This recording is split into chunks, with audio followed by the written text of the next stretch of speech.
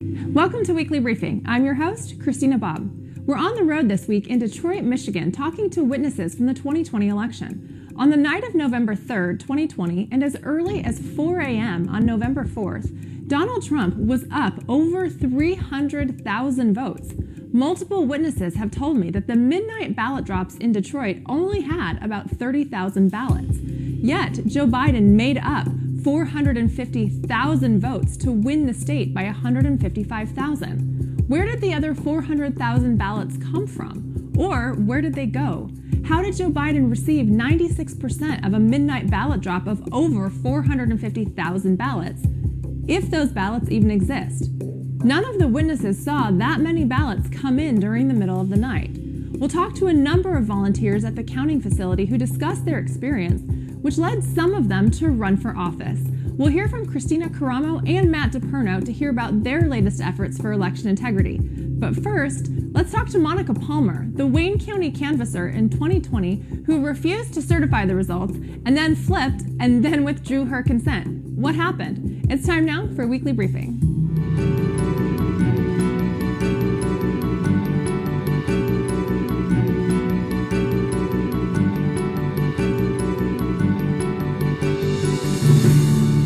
Monica Palmer, you are a canvasser here in Detroit and Wayne County for the 2020 election. You were one of the canvassers to originally vote no, and then you voted yes, kind of, and then withdrew your vote. What happened as far as the canvass here in Wayne County? Thanks for having me, Christina. It was a lot of fun in November 2020.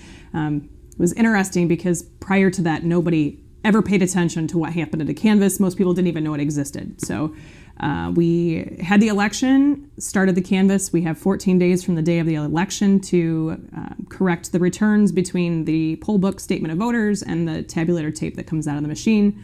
If there's a difference, we have to figure out what it is and make a mathematical correction. So Wayne County is a pretty large county. The Board of Canvassers has staff that help us process that. We made it through most of outside of Detroit and Wayne County pretty quickly. Got into Detroit.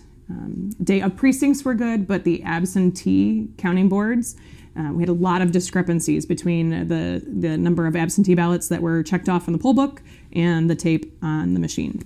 So had you completed the canvass, or had you completed trying to reconcile the absentee ballots by the time they wanted you to vote? No is the short answer. I had been asking staff all along, 3-4 days out, are we going to get done in time? Are we going to get done in time? Are we going to get done in time? And it was, we're not sure. And the day before the vote, the city of Detroit brought a large container of brand new revised poll books to us. So all those numbers we were trying to reconcile to changed. How is that even possible? That's a great question. I posed that to the State Board of Canvassers. They asked Daniel Baxter, who's the consultant that was helping with the Detroit election, and he said that he did not provide revised poll books. But they did provide revised. They did, yeah. Can you give us an example of what didn't reconcile? Like, what were the discrepancies in the poll books? So if a poll book said we had 400 voters and the tape said that we had 415 votes counted. Okay. Was that a frequent mistake? It goes both directions. Okay. And sometimes it makes sense, more so in a day of precinct. So if I walk in to vote, they write down my name, my voter ID, and the ballot ID. So you've issued ballot 1, 2, 3, 4, all the way through 400. Well, if I mess up my ballot and I need to spoil it, they're going to issue me a new ballot. So there will be 401 ballots, because I had one that I spoiled and one that I used. But we were only counting one. So you have 400 counted, but 401 issued. Okay. That makes sense. That makes sense. There's notes in the poll book when that happens. You write down, Monica spoiled her ballot. Here's ballot ID that we scratched and ballot ID that she used. When you vote in the machine, you tear the number off so it's anonymous when it goes in there. And that's fine. That's good when we're doing the canvass because you see the notes. What happens in Detroit, there's no notes in the poll book. Did you ever get to a point where it matched or was close to reconciling? No. And so we sit down for the meeting. The meeting was delayed for 2 hours. And I don't know if that's because the Democrat, Jonathan Kinloch, brought in a stack of Democrat affidavits and had the county clerk's staff make paper copies of those for all 4 of us. Wow. Or if they were still reconciling the paperwork. I still don't know, but there was a 2-hour delay. We sat down and I asked Director of Elections for the county, Greg Marr, I said, Greg, do you have a report for us? Can I see per precinct the pluses and minuses and which ones matched and which ones don't? He says, no, I don't have that for you. I will give it to you verbally. So why did you vote no ultimately? So I voted no ultimately because I believe our job as the canvass was not done. We did not make all of the corrections that could have been made. It literally was asking, that no vote was asking for 10 more days for the State Board of Canvassers to have the additional time to look through those revised poll books and say, yes, this one was off by 38 and it's now off by 2. And what caused you to flip your vote and then say, yes, go ahead and certify? So after 2 hours of, I don't even know the word for it, public comment, and it's kind of very mild. It's kind of a kick in the teeth right now with what the DOJ is saying for parents at school boards, right? I sat through that vitriol, and now as a mom, they don't want me to tell the school not to teach my kid that she's a racist, right? Like, it's such a double standard, it's not even funny. So we go through awful public commentary. One thing I noticed that was going on during that, I was actually watching the laptop, like actually trying to listen to people, because I felt, man, they're really upset about this vote. As a public official, I should listen to them. Bill Hartman is not the best with technology, but he was attempting to listen as well. The 2 Democrats were on their phone the entire time laughing. It almost felt like they were texting their friends to get on and rip me a new one. So after a while, the Democrat Vice Chair, Jonathan Kinloch, he pulled me aside. He says, Monica, can we go in the back and talk? And he told me that he'd been on the phone all night from local level up to state level, and that he had a guarantee that we could get an audit. What is it going to take to certify this election? I was like, we need to correct the balances. Right. And he said that he had a promise, and I said, from who? And he said, from Governor Whitmer. And I said, no offense, I don't trust her as far as I can throw her. Right. And with tears in his eyes and swearing on his mother's life, he promised me that he had it set up, we could get it done. And I said, I want all of Wayne County, not just Detroit. The unbalanced, unexplained, right? Because the unbalanced we talked about, if you spoil a ballot, it's fine. We need the unexplained ones. And he said, fine.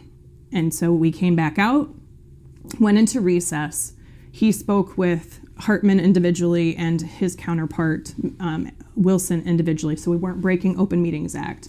And everybody was in agreement that audit of the unbalanced, unexplained would get us the answers to correct those numbers, which is the purpose of the canvass. Okay. So we sat down for a second motion. Hindsight's 2020. If we were running by Robert's Rules of Order, if I had a parliamentarian there to help me out, we'd have realized that you need a motion to reconsider before you can even have that vote. But we didn't catch it beforehand, so it couldn't be stopped. We sat down for the yes vote, and shortly after that, State of Michigan Secretary of State Jocelyn Benson issued a press release saying, I don't have to do that. They don't have any authority to tell me to do that. I'm not going to do it.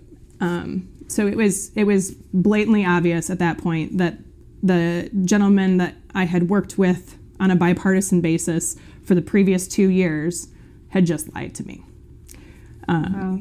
And that also prompted you to attend the TCF Center in November 2020. What did you see? I decided to, election night, November 2020, got down to TCF Center about 9 p.m., got there after polls closed. I signed up as a challenger because I needed to get in the room, but understanding as a canvasser, I have no, it's against the law for me to challenge. I'm just there as an observer. So I got there at 9 p.m. I saw the ballots being counted. There was a truck being unloaded around 9 o'clock. There was an announcement that they had about 129,000 ballots already counted. Big round of applause. They're doing a great job. Things were calm at that point. There were Republican challengers there. There were some people that I didn't recognize, so I'm assuming they were independents or Democrats challengers there. Everything was calm. Around 11 o'clock, they were done counting the ballots that were there. The election inspectors were at that point reading books, playing on their phones, taking naps, because there was a long pause after 11 p.m. There were no more ballots. I was walking around looking for someone in charge to call the clerk's office. I was like, wow, are we done by midnight? Is this a world, a Detroit record? I was ready to cheer him on. And around 2 a.m., there was someone who made a phone call, got a hold of Chris Thomas, and found out there was one more delivery of ballots that would be arriving. That phone call was made around 2 a.m. So we've gone from 11 p.m. to 2 a.m. with 134 counting boards, 5 election inspectors, 600 people sitting around doing nothing, getting paid by tax dollars. And then a truck shows up 3:30-ish. But prior to the truck showing up, President Trump had a significant lead, did he not? That's what my phone was showing from the Secretary of State's website, yeah. Trump was up by a lot. And how many ballots came in the middle of the night, around 2 or 3? It had to be around 30,000, because at 9 p.m. we had 129,000 counted. They were counting another delivery, and there were only 167,000 ballots counted at TCF Center. So it could. So that's not enough to make up the margin of victory. It's not. So were there other counties that also had midnight ballot drops? I'm really not sure, because my focus has solely been there was a lot to unpack. That's not enough to change the margin of victory. It's not. Well, Monica Palmer, thank you so much for your time today and for giving us the details of the crazy events of 2020 in Wayne County. My pleasure. And if you have any questions, I'm happy to come back. Thank you. Don't go anywhere. When we come back from the break, we will hear from Linda Lee Tarver, former election integrity expert for the state of Michigan. We'll be right back.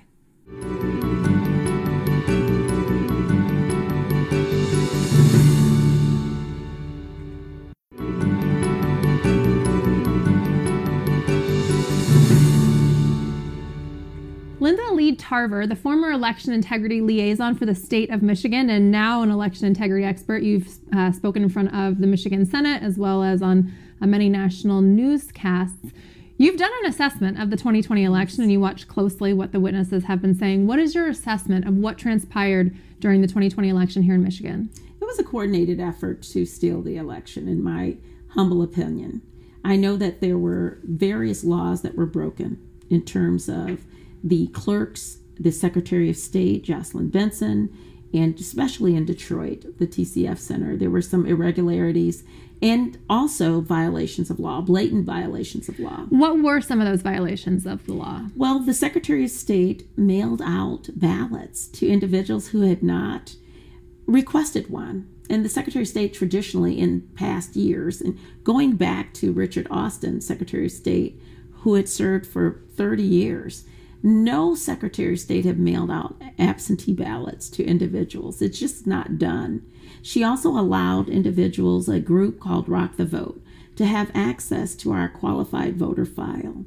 This is something I think is really interesting and important for people to realize and pick up, because we've seen this in several other states where government officials, the Secretary of State in this case, allows a Democratic, partisan, non-governmental organization like Rock the Vote access to private government data. How do they justify that?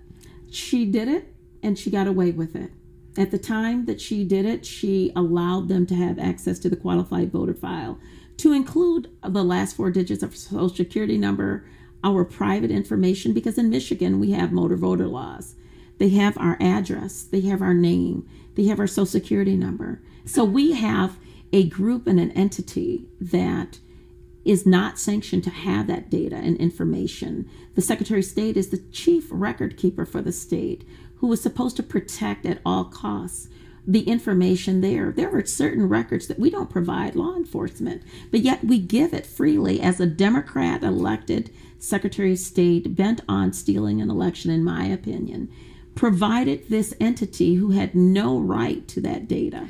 And could that also be a method to ballot harvest or ballot stuff? Absolutely. Ballot harvesting according to the liberal left, is supposed to never occur, doesn't happen. And we know that it does, especially in our urban communities.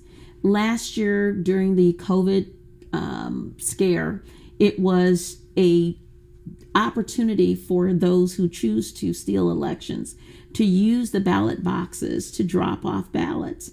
And we know that people were stuffing ballot boxes, drop boxes, with 50 to 100 ballots. Right. And we know that that is illegal.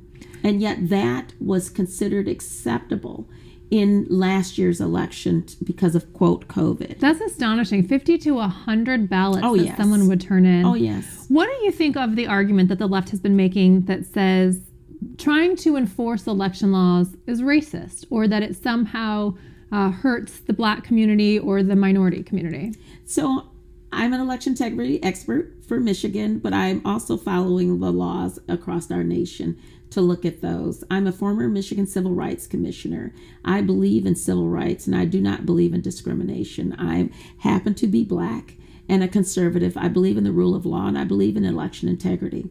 I would not promote anything that would go against allowing people the opportunity to vote. But Black folks know how to vote. They know how to get a ballot. And it is reasonable to expect that they get a voter ID and an ID in order to vote. And that is not racist to expect integrity in our election. And yet the left has a ridiculous narrative of expecting that people can just do whatever you want to do. You can just trust me that I am who I say I am. You can't do that on an airplane. You certainly can't do that at a bank. You can't even return clothes at a store without providing an ID. Right. And so we know that is not, it's a narrative, it's a lie, and it's not something that is going to stand. People have decided that integrity is worth it. We have laws on the books that must be followed because we have done our due diligence to see where people are committing crimes. We know that there are clerks in Michigan, Sharika Hawkins is one of them, who is under several felonies for cheating in the 2018 election.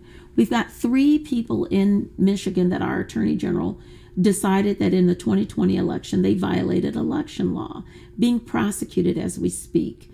And so we know that the election was stolen. We know that Donald Trump won Michigan. We know that there were ballots brought in at 3 a.m. that shouldn't have been. We know that flat ballots are not absentee ballots. They have never been folded. So we know that absentee ballots coming in is wrong. We also know that poll challengers were kicked out of the TCF Center. Right. And under the law, they're supposed to be protected. Michigan Compiled Law 168.733 says that these individuals who are poll challengers have a duty and they shall be protected, but they were not protected. They were kicked out and they were put out in violation of the law. Ma'am, thank you so much for your time, your analysis, and your expertise. Thank you. Chris Shornack, you were a poll challenger at the TCF Center here in Detroit, where all of the absentee ballots are counted. What can you tell me about the process that you observed in 2020? It was a shocking mess. What I observed is they were counting ballots that were illegitimate. And what I'd like the public and the American people to know is our election system, it's a pretty good system. If you follow the rules and the procedures, it's great. So how should it work?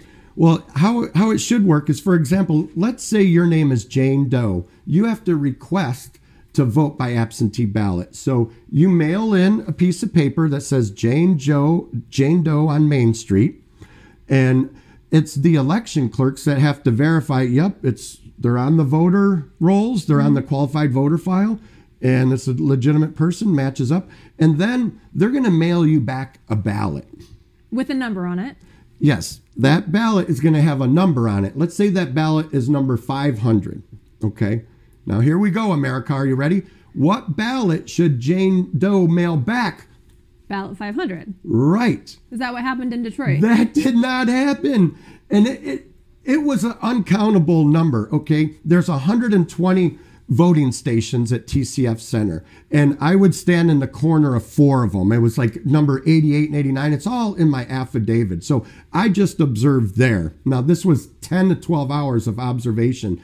And I would go to challenge. Excuse me, that ballot number doesn't match, or that name doesn't match. Stay away from me. Get away from me. COVID. And I'm like, I'm not close to you. You're approaching me. And they would block me from trying to see the computer screen and stuff. And I'm like, this is crazy. There was just a stack of paper and that they didn't match. And this lady would come around. She was cold as ice. Boy, was she a pro. And she would take them. And I would watch her, and she would go up to, I called it the crow's nest. Nobody was allowed up there. First of all, there's no place we shouldn't not be allowed. Right. And she'd be gone for a half hour. She'd come back with that ballot. She did something up there. And she'd come back, and then they'd count them all. And I'm like... So all of the ballots that didn't match or were erroneous were counted anyway. Exactly. And it was, after a while, you just get exhausted. You're like, oh, my goodness. And I'm writing it down, and... It was such a contrast from Royal Oak, where all of their poll workers had identification. Everybody got along. I came home at 11 o'clock on election night going, boy, President Trump didn't win in Royal Oak, but it was fair. Came home from Detroit the next day being like, none of that was right. John James ran. I wouldn't trust any election in the city of Detroit. Right. Well, sir, thank you so much for your time and for sharing your experience. All right, thank you. When we come back from the break, we will hear from Matt DePerno and Christina Caramo, both candidates for 2022. We'll be right back.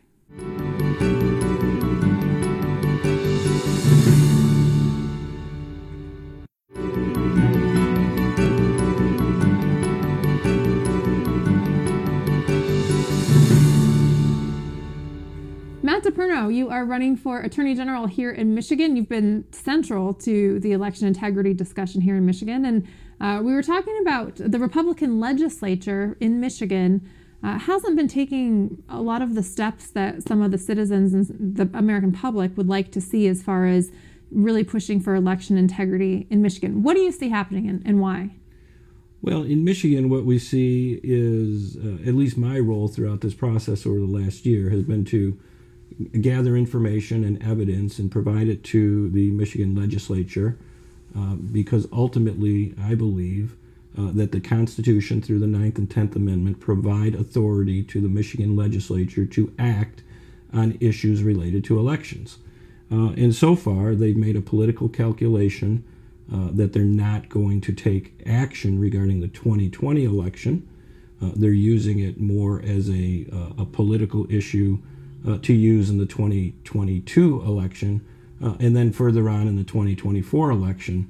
The message is that if we get rid of Governor Whitmer, then they'd be able to pass legislation and have it signed by the governor, the new governor. Right, because she's vetoing a lot of it. She's vetoing all of the legislation they've put forward. So with a new governor, a Republican governor, they would sign the legislation supported by the Michigan Republicans. And what do you want to see happen, not just as a candidate for Attorney General, but as a citizen and as someone who has been very vocal on this issue? What do you want to see happen between now and November 2022 to make sure that your election is fair? Well, certainly we want to see that a forensic audit is conducted in the state of Michigan. That's essential. That's the only way we can actually prove whether fraud happened in Michigan or not. Is that on the table? Well, we've proposed that to the Michigan legislature. Mm-hmm. There is some support through some of the Republicans, but I don't think enough support yet at this point.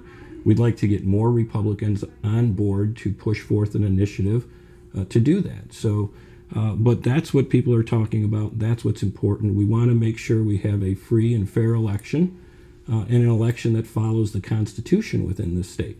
And I've noticed through my travels here in Michigan, talking to dozens of witnesses, particularly from the TCF Center in Detroit, there seems to be a lot of evidence that crimes were committed, that there was fraud prevalent, at least here in Detroit. And yet we don't see the Michigan Attorney General taking any action or doing anything to try to enforce election laws in Michigan and ensure that the people here in Michigan are actually electing their own leaders. What would you expect to see from the Attorney General and potentially yourself as an Attorney General? Well, certainly the role of the Attorney General is to enforce the Constitution and the laws in the state. And there are laws on the books that involve election integrity. And right now, the Attorney General is not enforcing those laws at all. One of the biggest problems we've seen in the 2020 election was the introduction of mail-in ballots into the system. And those mail-in ballots created a systemic problem that permitted fraud to occur. And I think a simple investigation across the state would reveal a lot of fraud that occurred. So the Michigan Attorney General right now is not taking that action. She's not upholding the Constitution. And if we don't uphold the Constitution, then the citizens of this state will no longer believe that the elections are fair, whether in the past or in the future, and they're no longer going to be allowed in their minds to elect their own representatives. And once we have a system created where the citizens are no longer in charge of their own vote, our constitutional republic fails. Right. Sir, thank you so much for your time and your expertise. Thank you. Thanks for having me. Christina Cramo, you're running for Secretary of State here in Michigan, and you also volunteered to work the election in 2020 at the TCF Center in Detroit and saw a number of anomalies.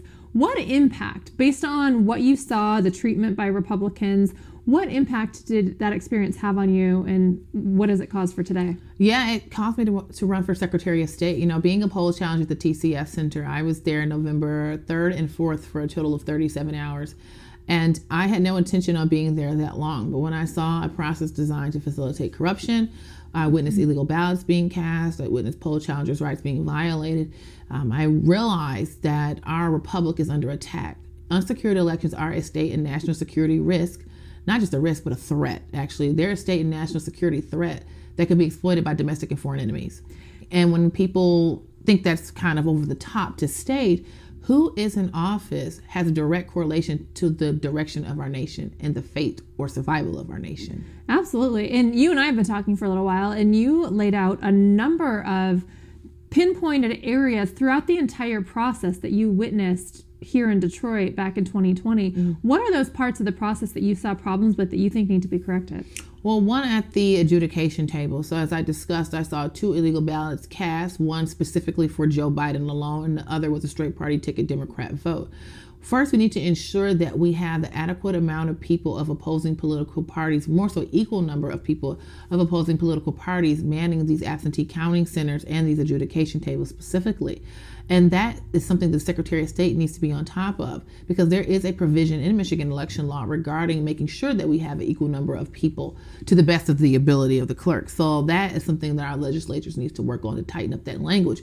But the Secretary of State can't help with that process, because we've talked to so many city, county, and township clerks. And one of the top complaints I'm hearing from clerks is they have a hard time hiring people. So that's something that's critical. So what are you doing as a candidate to make sure that you have a fair shot at possibly winning your office? That's a great question, because we get that all the time. People are saying, like, well, if the situation is corrupt, how do you think that you're going to win? So one thing is we're trying to recruit poll challengers and election inspectors. We need people to man the elections. There is a citizens initiative going around our state right now regarding voter ID, also that absentee ballot applications cannot be sent out unsolicited, regarding the private donations, which there's a current lawsuit regarding Zuckbucks that they violated, that Jocelyn Benson violated certain people's civil rights.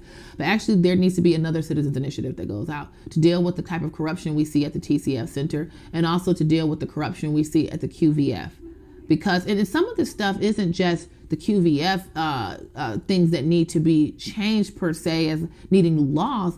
Current laws need to be enforced. Right. That's a massive problem we're having, because a lot of these complaints we're having, there's laws on the books for them.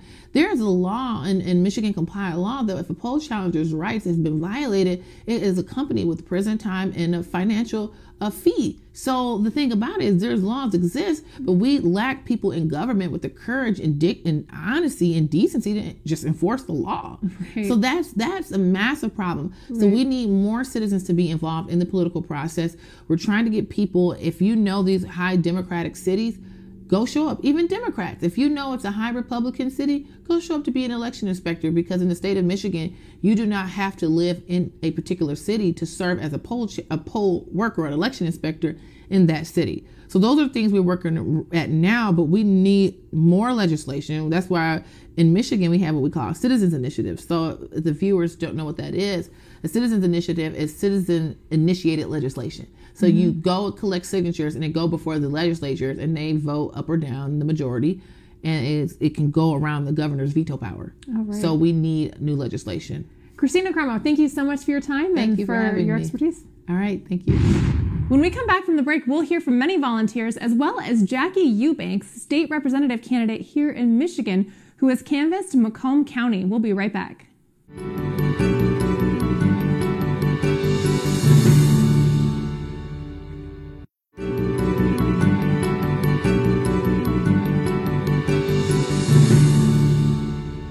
Jackie Eubanks, you're running for state rep here in Michigan from Macomb County. You have taken it upon yourself to do canvassing and a lot of research into the election irregularities here in Michigan. Tell us a little bit about your process and what you found.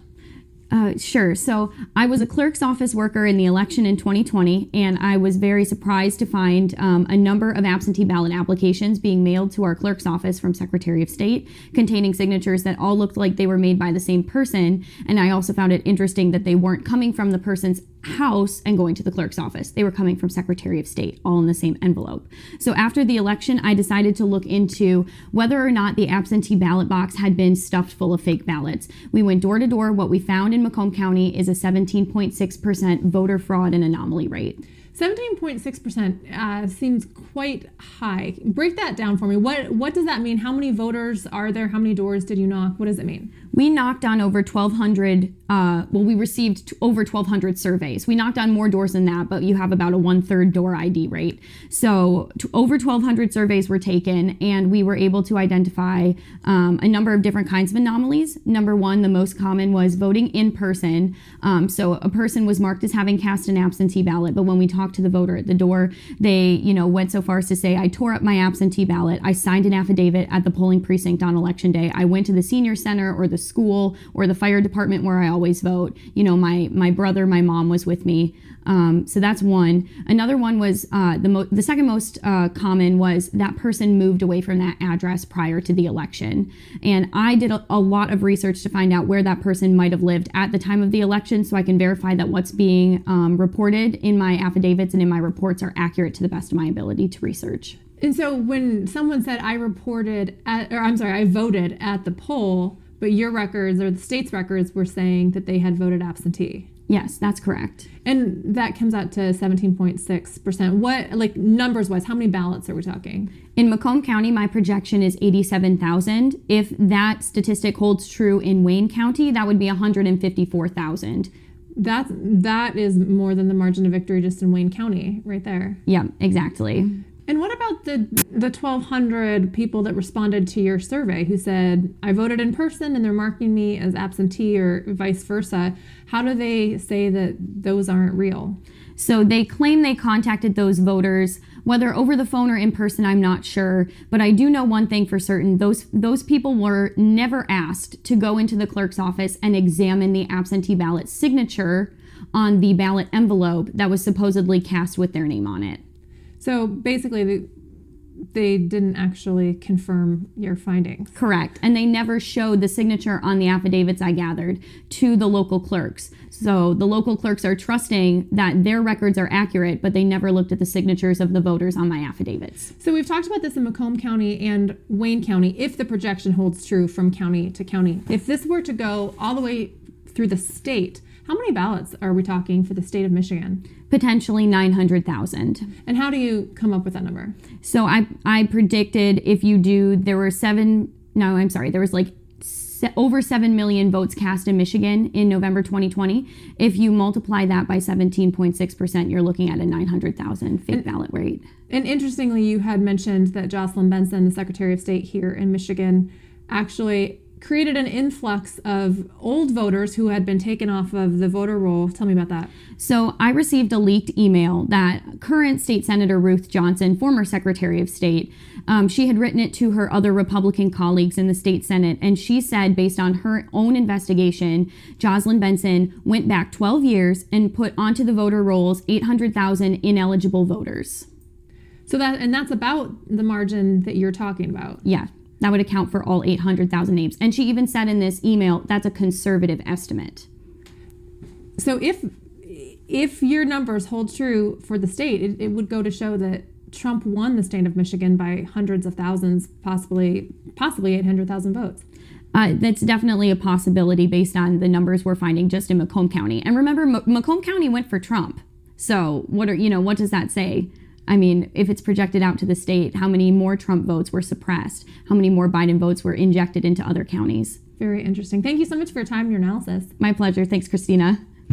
Matt and Alexandra Seeley, you were both Republican poll challengers at the TCF Center here in Detroit and experienced some oddities or anomalies surrounding the election. Sir, at the time you were actually a city councilman for Grosse Pointe. What did you experience? I know you volunteered on November 4th, the morning after the election. How did that come about? I received a text message from Marion Sheridan, who is in charge of Election Day operations down at TCF, and she said, we have a problem. We need volunteers.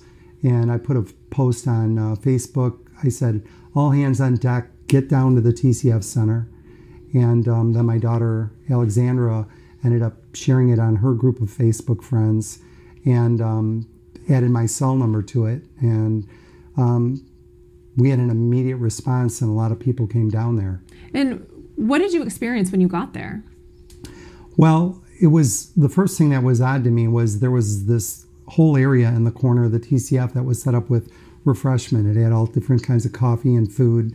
And I went over there to get a cup of coffee, and I was informed that I had the wrong badge on, that it was only for the Democrats. And I'm like, went over to one of my friends and I said, where's the coffee for the Republicans? They said, well, you got to go out of the hall and go upstairs to our room where we, checked in. And that's where our coats and our coffee and refreshment is at. So that turned out to be significant later on, because when they excused us all for lunch and locked the doors, the Democrats didn't have to leave because their food and refreshment was inside. So that ended up being how they were able to get rid of some of the Republican challengers. Well, the only people that needed to leave the hall for lunch were Republicans. And then they locked the doors. And they locked the doors. Allie, what did you experience when you were a challenger there? So when I got there, which I thought was very cool, you had to go and register yourself, and you had to sit at a table, and this woman explained what you needed to do, because I had never heard of challenging votes before. And so she explained the whole process to us, and then each person got a white badge, and you had to put whether you were Republican, Democrat, whatever. And you would go downstairs, and they would have you sign your name and the time you came in. Well, what was kind of odd to me was the first red flag was that we had white, kind of like a note card to wear. And then other people only had a green sticker with no name tag. So that was the first red flag. And the second was when I was challenging at least 20 votes that they were in the wrong precinct, or they didn't match the name, or there was this multiple same name. And then when they went to lock the doors, when I was trying to leave to go to work, that I wasn't allowed to leave. And how I was treated and verbally nasty things said to me. The whole experience was very nasty. What would happen when you actually tried to challenge a vote? Well, in my case, I went from one counting table to another because I wanted to make sure we had a volunteer at them. And I saw one ballot that came through, and the date of birth was bizarre. It was 1900 or something, and it, none of the names and addresses were matching up with the voter log or the the supplemental log for last minute registrations. So I would challenge those ballots, and they kept putting them in a hopper of unverified ballots.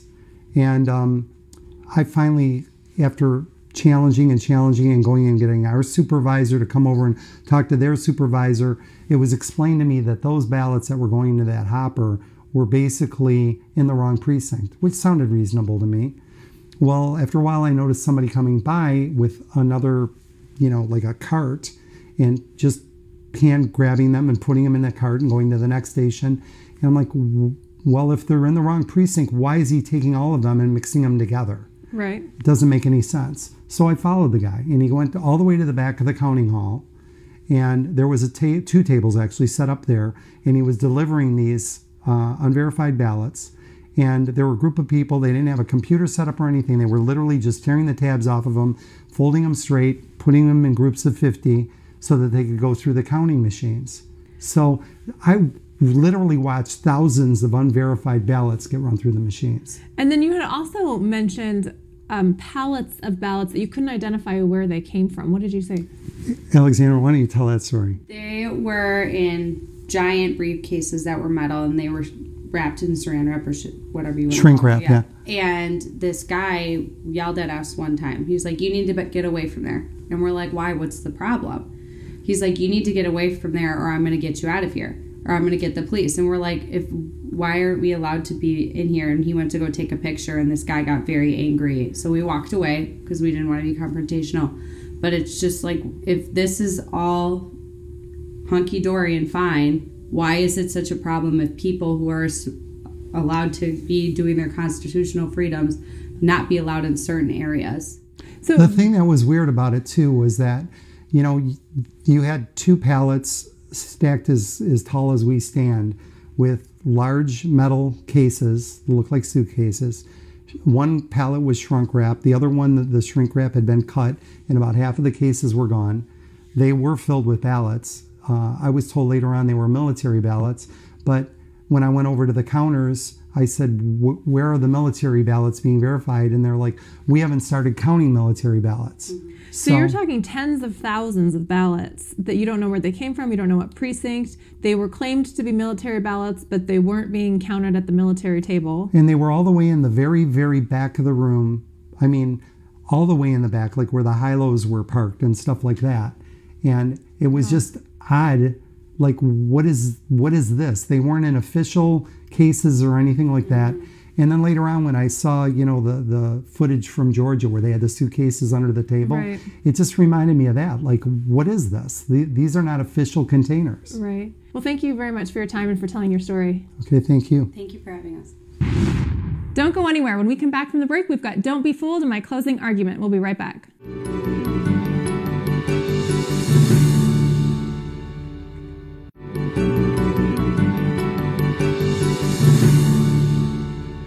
Welcome back to Don't Be Fooled. Biden's Secretary of Homeland Security, Alejandro Mayorkas, refused to acknowledge that the Biden administration has less control over our southern border than the Trump administration. The Trump administration has all but eliminated border crossings and had eliminated human trafficking across our southern border. Human trafficking, sex slavery, slave labor, and drug trafficking have skyrocketed under Biden's open border policy.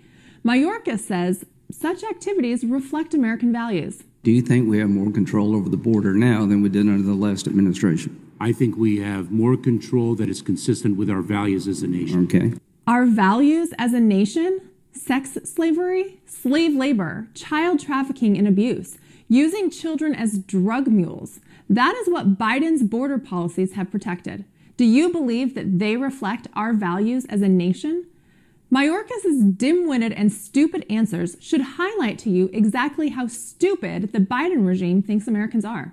No one with any sense of objectivity would believe open border policies reflect American values. Joe Biden signed the disastrous anti-America infrastructure bill into law this week. He ranted for a bit about how 50 years from now, history will remember this as a success. The problem is, people today do not see it as a success. It will destroy our nation.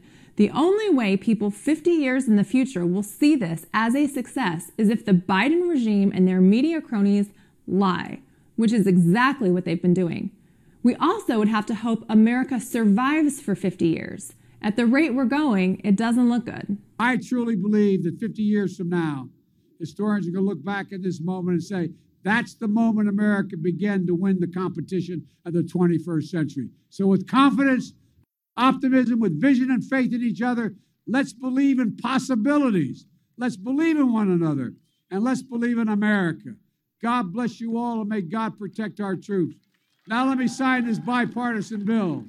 We need God to protect our troops because the world knows Joe Biden won't. Everything about Joe Biden and this anti-America regime is a lie. They lie consistently. This bill is un-American. Spineless Republicans in both the House and Senate allowed this legislation to pass that will strip Americans of our wealth and livelihood. America, our ship is sinking intentionally by those at the helm. This is a sad, sad day for America. We must work to correct our course. White House Press Secretary Jen Psaki took the opportunity to push her propaganda that this regime is somehow fighting COVID on our behalf. They are not. They are fighting us on COVID's behalf. Let's not reverse that. And to make her point clearer than she does, Psaki defines COVID fatigue differently than Americans. COVID fatigue is not us all sitting around worrying about COVID and wondering whether it will stop. Americans are sick of our government using COVID as an excuse to control every aspect of our lives. COVID fatigue is based on the decisions our government makes in the name of COVID. Psaki sidestepped that. We think, one, there's a couple factors. One is people are still, there's a fatigue from COVID. We see that in poll after poll, in your poll, and many other polls that have come out around the country. People are sick and tired of COVID and the impacts on the economy. We understand that. We're tired of it too.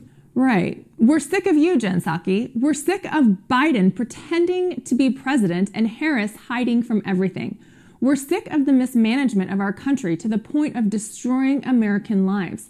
We're sick of the government stealing our money to give to our enemies.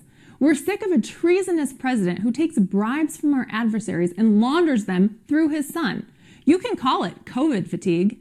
It's Democrat fatigue. Joe Biden continued to push his infrastructure bill, touting how great it is, claiming that it will build bridges, watering systems, and power lines. Earlier in his speech, he said everyone should have easy access to the internet. So he's committed to streamlining our critical infrastructure, just like he did our supply chains. This law builds back our bridges, our water systems, our power lines, our grids, and for better and stronger resilience.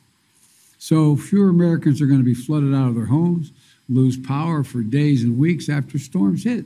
Joe Biden has exactly zero credibility of improving anything he touches, and this is no exception. Name one thing that Biden has touched that's actually better than when he got it from the Trump administration. I'll wait. Nothing. Joe Biden has intentionally destroyed everything he touches, and this infrastructure bill will follow his status quo. It's disastrous. In a not-so-shocking turn of events, it turns out Biden's Attorney General Merrick Garland lied to Congress, the American people, and weaponized the counterterrorism tools against the American parents at school board meetings. If 2020 and 2021 hadn't been as crazy as they've been, this would be outrageous and absurd. While it is outrageous, it's par for the course for the communists currently controlling our executive branch. Not only did the Attorney General blatantly lie under oath, the worst part is he's actually targeting law-abiding American citizens, parents trying to protect their children. These crazy liberals want more control over your children than you. They are insane. And with that, it's time for the closing argument. Well, America, have we figured it out yet? The media paints a picture distorting reality and trying to make it look like Americans are fighting over policy positions. We are not. Let's think critically about the world around us today. We have a very real shortage of gas, causing prices to skyrocket. The Biden regime wants to shut down more pipelines, which would cripple us. There's a very real supply chain crisis. Trucks and transportation companies can't go through California because the latest taxes on companies transiting California would cost more than their profit. So ships float offshore, unable to unload. We are suffering from an education crisis where parents are uncomfortable with the materials schools are teaching. The Biden regime labeled the parents domestic terrorists and told the FBI to investigate. We're told the threat of coronavirus is so deadly that the unvaccinated shouldn't be allowed to participate in society. Yet, the Biden regime has opened our borders and is allowing millions of unvaccinated illegal immigrants to invade our nation and give them rights and benefits that law-abiding citizens don't get. Amid the disputed COVID pandemic, we have a health crisis.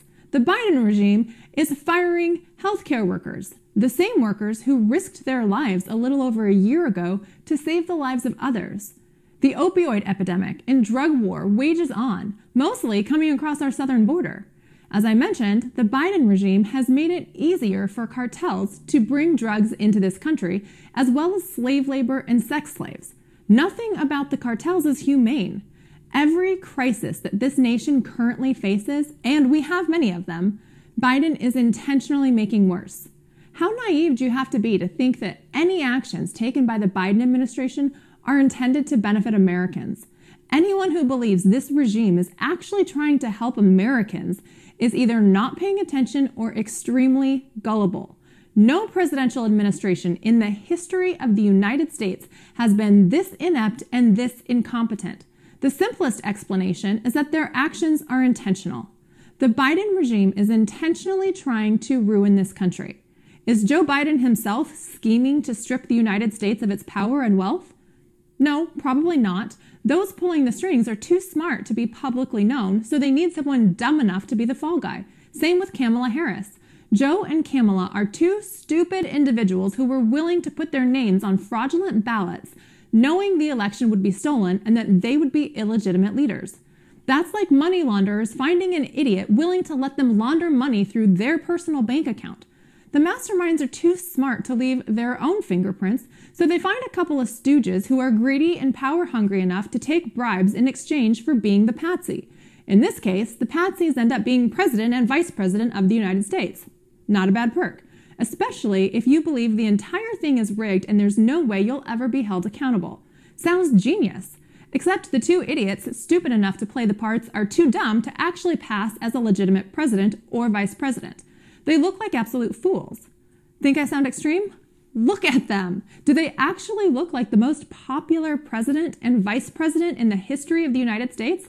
No, not even close. They look like idiots that got duped into playing a role so that others could control our government, free of accountability. The problem for them is, this is the United States of America. Americans are rising up and taking back this great nation. We will not be bullied and we will not comply. Find a local organization and get involved in protecting your elections. If we don't secure our elections, nothing else matters. Remember to watch Weekly Briefing every Saturday and Sunday at 2 p.m. Eastern, or you can catch my latest episode now on iHeartRadio. I'm Christina Bobb. Thanks for watching.